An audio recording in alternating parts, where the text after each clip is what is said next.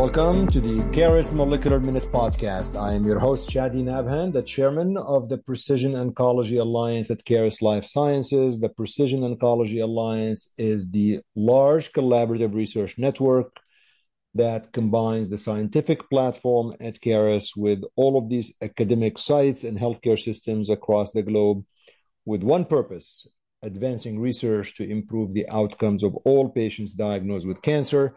And today's focus is on urothelial and on bladder cancer. And with me, Dr. Bishoy Faltas from Weill Cornell Medical Center, who focuses his scientific research on bladder cancer and what can actually be done to stop the evolution of this disease and assure that this actually helps in translating science into improvements in outcomes. So really appreciate you tuning in. I appreciate you referring this podcast to your friends and colleagues. Don't forget to subscribe to the podcast, rate it, and write a brief review. For that, we are eternally grateful. Without further ado, Dr. Bishoy Faltas on the Caris Molecular Minute Podcast.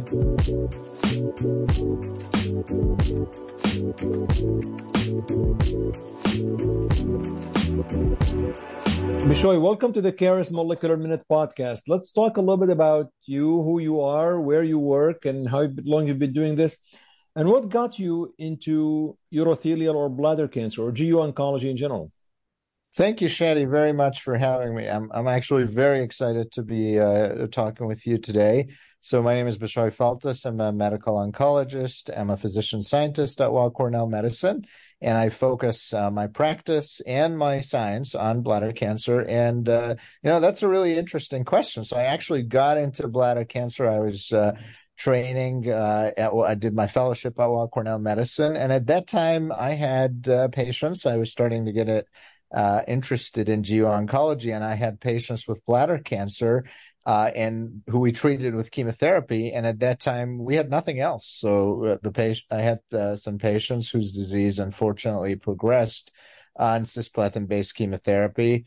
And then I asked my mentors at the time, Scott Tagawa, who's my colleague now, and David Nanas, and I said, what do we do now? And there really wasn't much. There were taxanes, there was pemetrexed. There were things where the response rates were in single digits, and I said, this can't be right. So I went to the lab, and I trained in Mark Rubin's lab, and I said, we need to address this problem.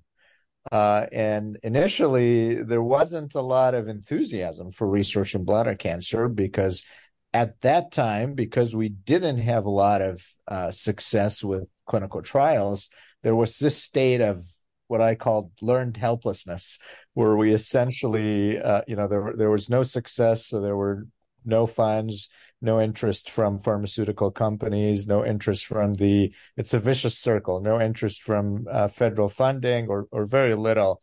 And therefore, we knew very little about the disease. So I started my career by studying the clonal evolution of the chemotherapy-driven clonal evolution of urothelial cancer, which was published that was my postdoctoral work that was published in Nature Genetics. And I was lucky to be at the right place at the right time because, not unbeknownst to me at the time, there was all these trials with immunotherapy. And then all of a sudden, boom, within 2 years, we had 5 immune checkpoint inhibitors that were showing promising results in immune checkpoint in patients with advanced urothelial cancer, and from that point on, we started to have more interest, more funding, which I'm really grateful for. The field started attracting more talent, and people started paying attention.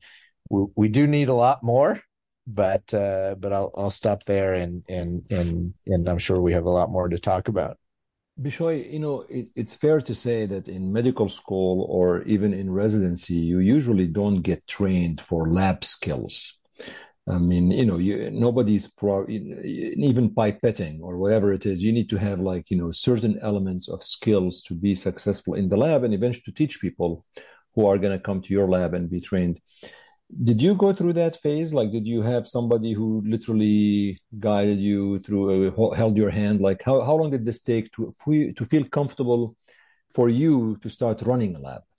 Years. So I did a postdoc, but I think, before even the training, I think the key thing is, for me, was this what I call a gravitational pull to science. I was just sort of drawn, gravitationally pulled to science, for reasons that I couldn't explain myself. So you have to be a little bit crazy to pursue this at a later stage in life if you haven't had an early start, because, as you just said, there's a very steep learning curve. So fortunately or unfortunately, I had that kind of of extreme gravitational pull to science, and then I went to Mark. And I said, Mark, I'd like to study bladder cancer. And Mark was very supportive. And yes, eventually he paired me with a senior postdoc, and I was started with a clean slate. But what I sort of realized after some time, which I think is very, very important, technical skills are really important. They're great. But what's even more critical and a higher or a more advanced skill set is how to think like a scientist, how to come up with hypotheses, how to test these hypotheses, the logic and the underlying scientific experimentation, refuting hypotheses, all these sorts of things.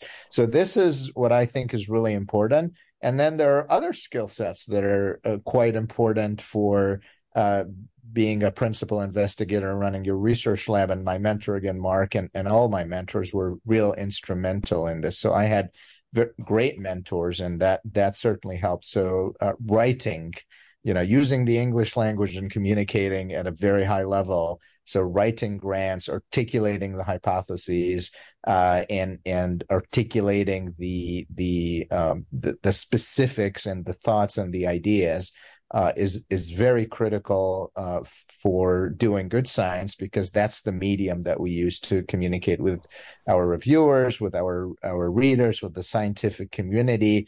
And it's also that's what I tell my postdocs now. It's a tool to sharpen your thoughts. So I can't really know what I'm thinking until I start committing pen to paper and thinking through it deeply. This idea of walking by the river and trying to have a great scientific eureka moment, that works to a certain extent, but that works after your mind has been rigorously working through a problem for several months, sometimes years, and sometimes you do have that eureka moment, but you don't start there. And you see that you mentioned something about funding. Funding wise, things are much better in opening up for bladder cancer. I mean, is the government funding it? Is more pharma? Like, how do you see who's really the main funding source? So there's definitely more funding and interest now than when I started, and I'm really grateful for that. So initially, I was getting career advice that you can't really have a career being a principal investigator who's focused on bladder cancer, because simply there isn't that much funding for it. We have more funding for it now, but I would say nowhere near what would match the negative impact of bladder cancer on public health. So bladder cancer is the fourth most common cancer in men. There are somewhere between more than 70,000 people with bladder cancer each year, and there are about 18,000 deaths. And even with the advent of immunotherapy, antibody drug conjugates, all the recent fantastic development, we still have about more than 18,000 people dying from bladder cancer in the United States each year, and more than 200,000 people across all over the world. So it's a huge burden. And if you compare the funding dollar for dollar for the impact on public health, we are nowhere near where we need to be.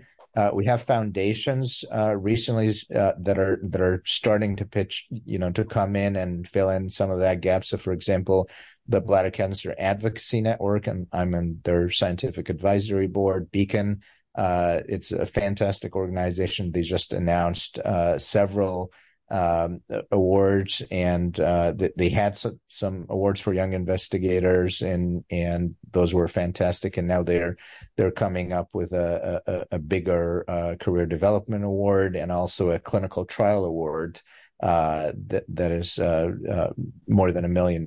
So there's more that's coming, but again, the impact of the disease and what we need is nowhere near what funding for other cancers, such as common cancers, such as prostate cancer, lung cancer, breast cancer, and so on. So let's talk a little bit about what's happening in bladder cancer research. I mean, it is very clear where, our podcast is on the shorter side, it's about 20 minutes. So I realize we cannot cover everything. So I thought the best way to talk about this is, you're immersed in bladder cancer research. Maybe what would be the top things going on, whether they've happened or there are questions in progress in localized bladder cancer. So the one that is resectable for listeners, the one that you still can remove surgically, or maybe you would treat with a curative intent, although without surgery. And then what is happening in the metastatic disease, at least as a scientist, what is intriguing you? What really gets you excited in those two categories? So if you ask me what's exciting today, I would say in the perioperative setting, two things. So one is the use of circulating tumor DNA in the perioperative setting to pick up minimal residual disease, to also stratify patients for adjuvant therapy. And so these are very interesting areas for also, I'm sure, for neoadjuvant therapy. So those are very interesting areas, and it's a great use case for all the emerging circulating tumor DNA technologies. We have an investigator-initiated trial for platinum-ineligible patients called Clonivo with CDK4/6 inhibitors. I am personally excited about that. I think this is a class of drugs that has not been fully explored in bladder cancer despite a strong biological rationale. So I'm personally excited about that. There's also emerging use of immunotherapy. So we started using immunotherapy in advanced diseases, and then there was some fantastic work using immunotherapy in the perioperative space, and that's expected to. We're waiting for the results of some trials, and that's also we're all very looking forward to seeing those results. And then finally, I would say the potential for bladder preservation. So there are studies now, for example, a randomized controlled study, SWOG 1806, with radiation chemotherapy plus immunotherapy versus chemoradiation. So that's for definitive treatment that would result in bladder preservation, and that's a large intergroup study that could be very exciting, to see the results of, and one that I'm involved in as well. So these are very interesting developments in the perioperative for clinically localized muscle invasive bladder cancer. For the metastatic before we go to metastatic, just a couple of questions about the locally advanced or resectable ones, because they're really interesting. I think I'm particularly intrigued by the one that is attempting to cure patients without surgery. And I think that for listeners who probably have not taken care of bladder cancer patients, it's a major surgery. It's like a big deal, radical cystectomy. Right. So maybe expand just a little bit on this, because I really see that this is extremely valuable for the older patient that you just cannot spend 7 hours in the OR. Yeah, so I think we're heading in this direction, and we're grateful in the bladder cancer research community that we're all working together. So urologists, radiation oncologists, medical oncologists are all well represented, and involved in this trial, and that's critical to change the standard of care towards bladder preservation, where surgery, may not be an option for some patients. And if that standard of care changes, then you would anticipate that perhaps, nobody wants to have their bladder taken out.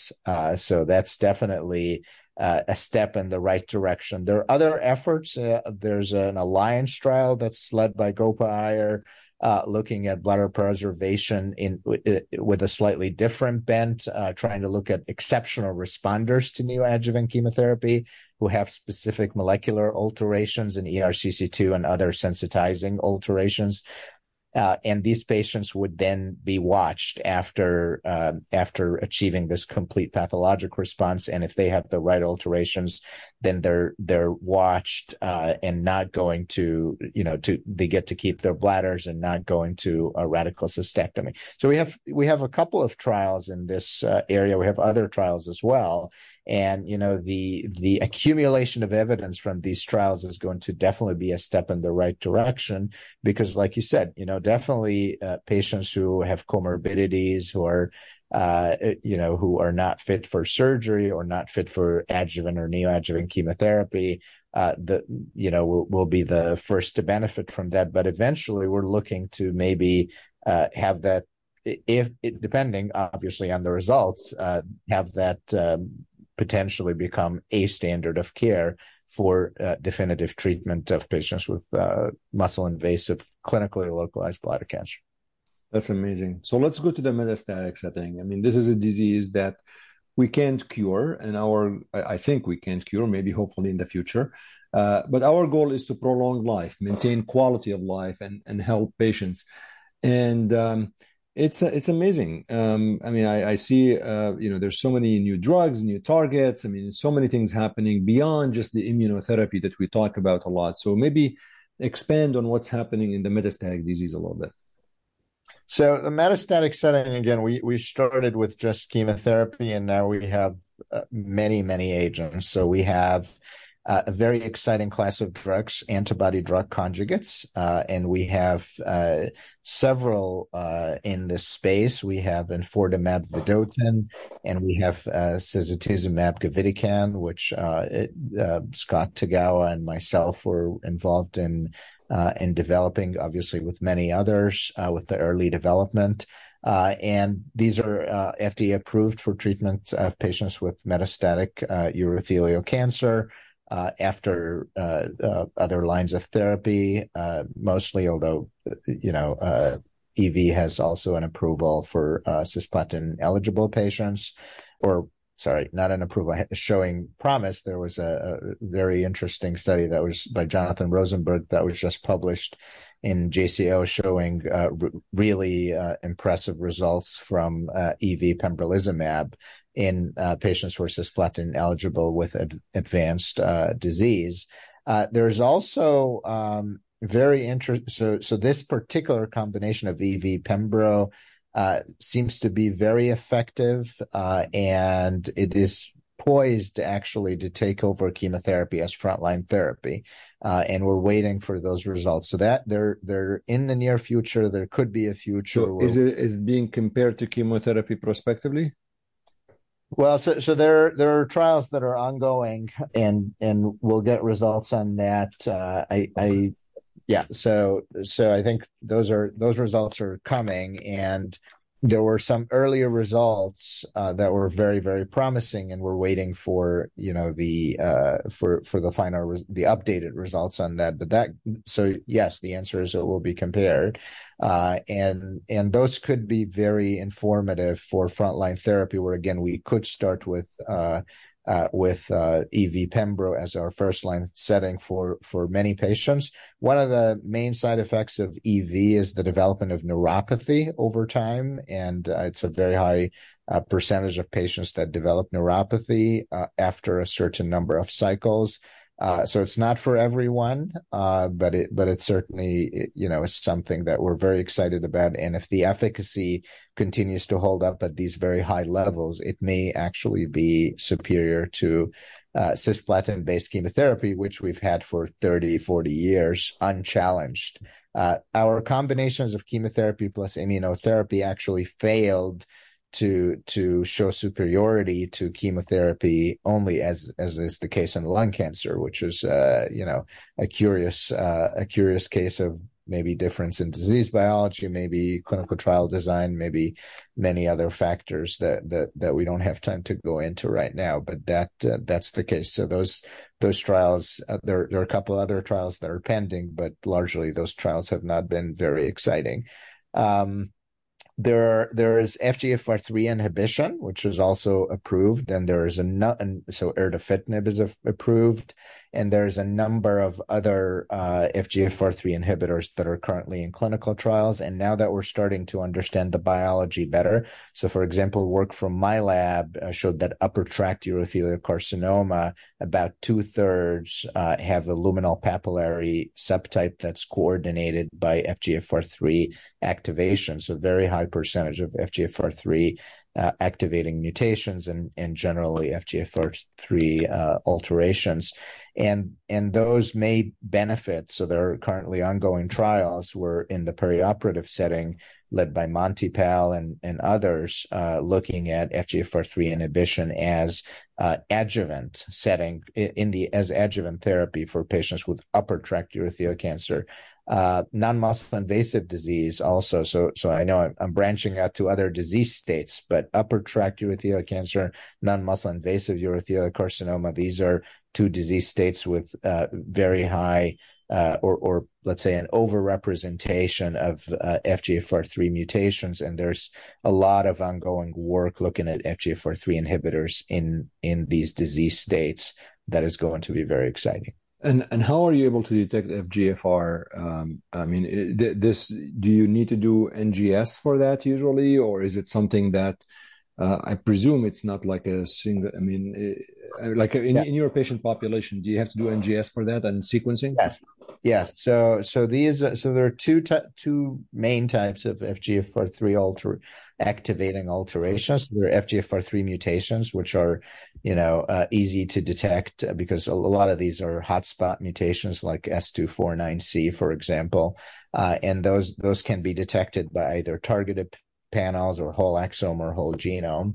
And then there are another class of alterations that may be slightly more challenging to detect, and we don't completely understand the biology of them yet, although there's a lot of work that has been done. So we have a lot of insight into these, which are the FGFR3 genomic rearrangements, so fusions. So there's FGFR3 TAC3 fusions, for example. This is one of the most common partners, and those require either a specific, either whole genome sequencing or RNA sequencing, where we're able to detect the fusion transcript, or specifically design targeted assays that target some of these intronic regions, because a lot of these fusions are actually in intronic regions.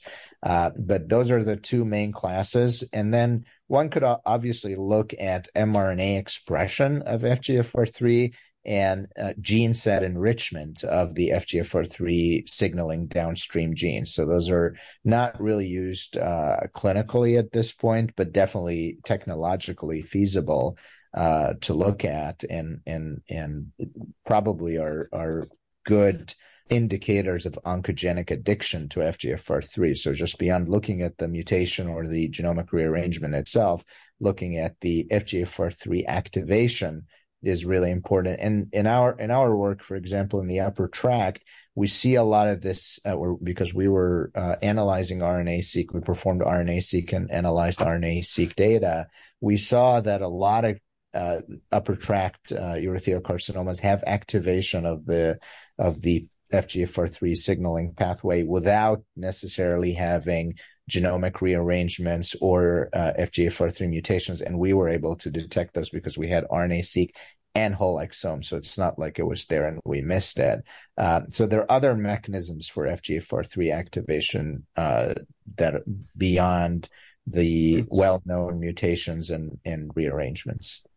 This was a fascinating conversation, Bishoy. It's actually pretty funny funny in a good way that back when I was in training, the trick question was, do you do GemCis or MVAC? That was like, that was the scientific question. And, right. and look where we are now. So really appreciate your time. It's amazing what's happening in urothelial cancer. And It's fascinating that now you even look at the upper urothelial versus lower urothelial. It's like in kidney cancer, you look at the clear cell and non-clear cell. I mean, it's good for patients. It's a good time to be a cancer researcher and a lab scientist and an oncologist. So anything else you want to share with listeners before I let you go back to the lab?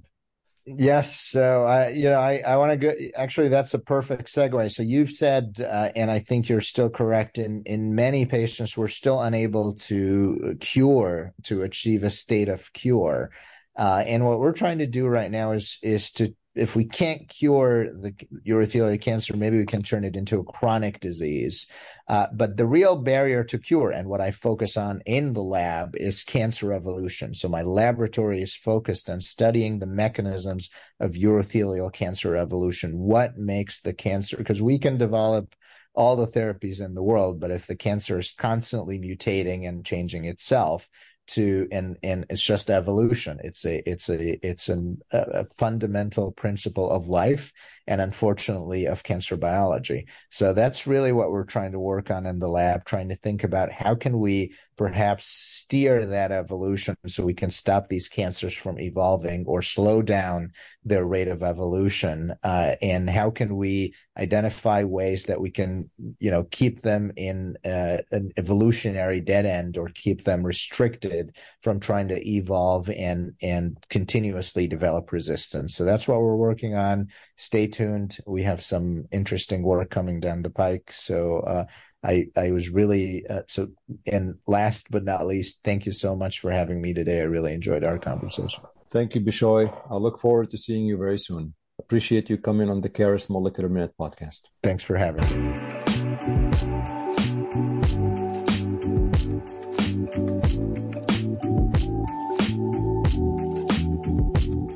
Thanks, everyone. I appreciate you tuning in and being part of this podcast. As always, let me know how I am doing and any suggestions that you have by sending me an email at cnabhan@carisls.com. I hope you enjoyed today's podcast. You learned more about the advances in bladder cancer research and what can be done to improve the outcomes of patients with cancer. Thank you. Until next time, take care.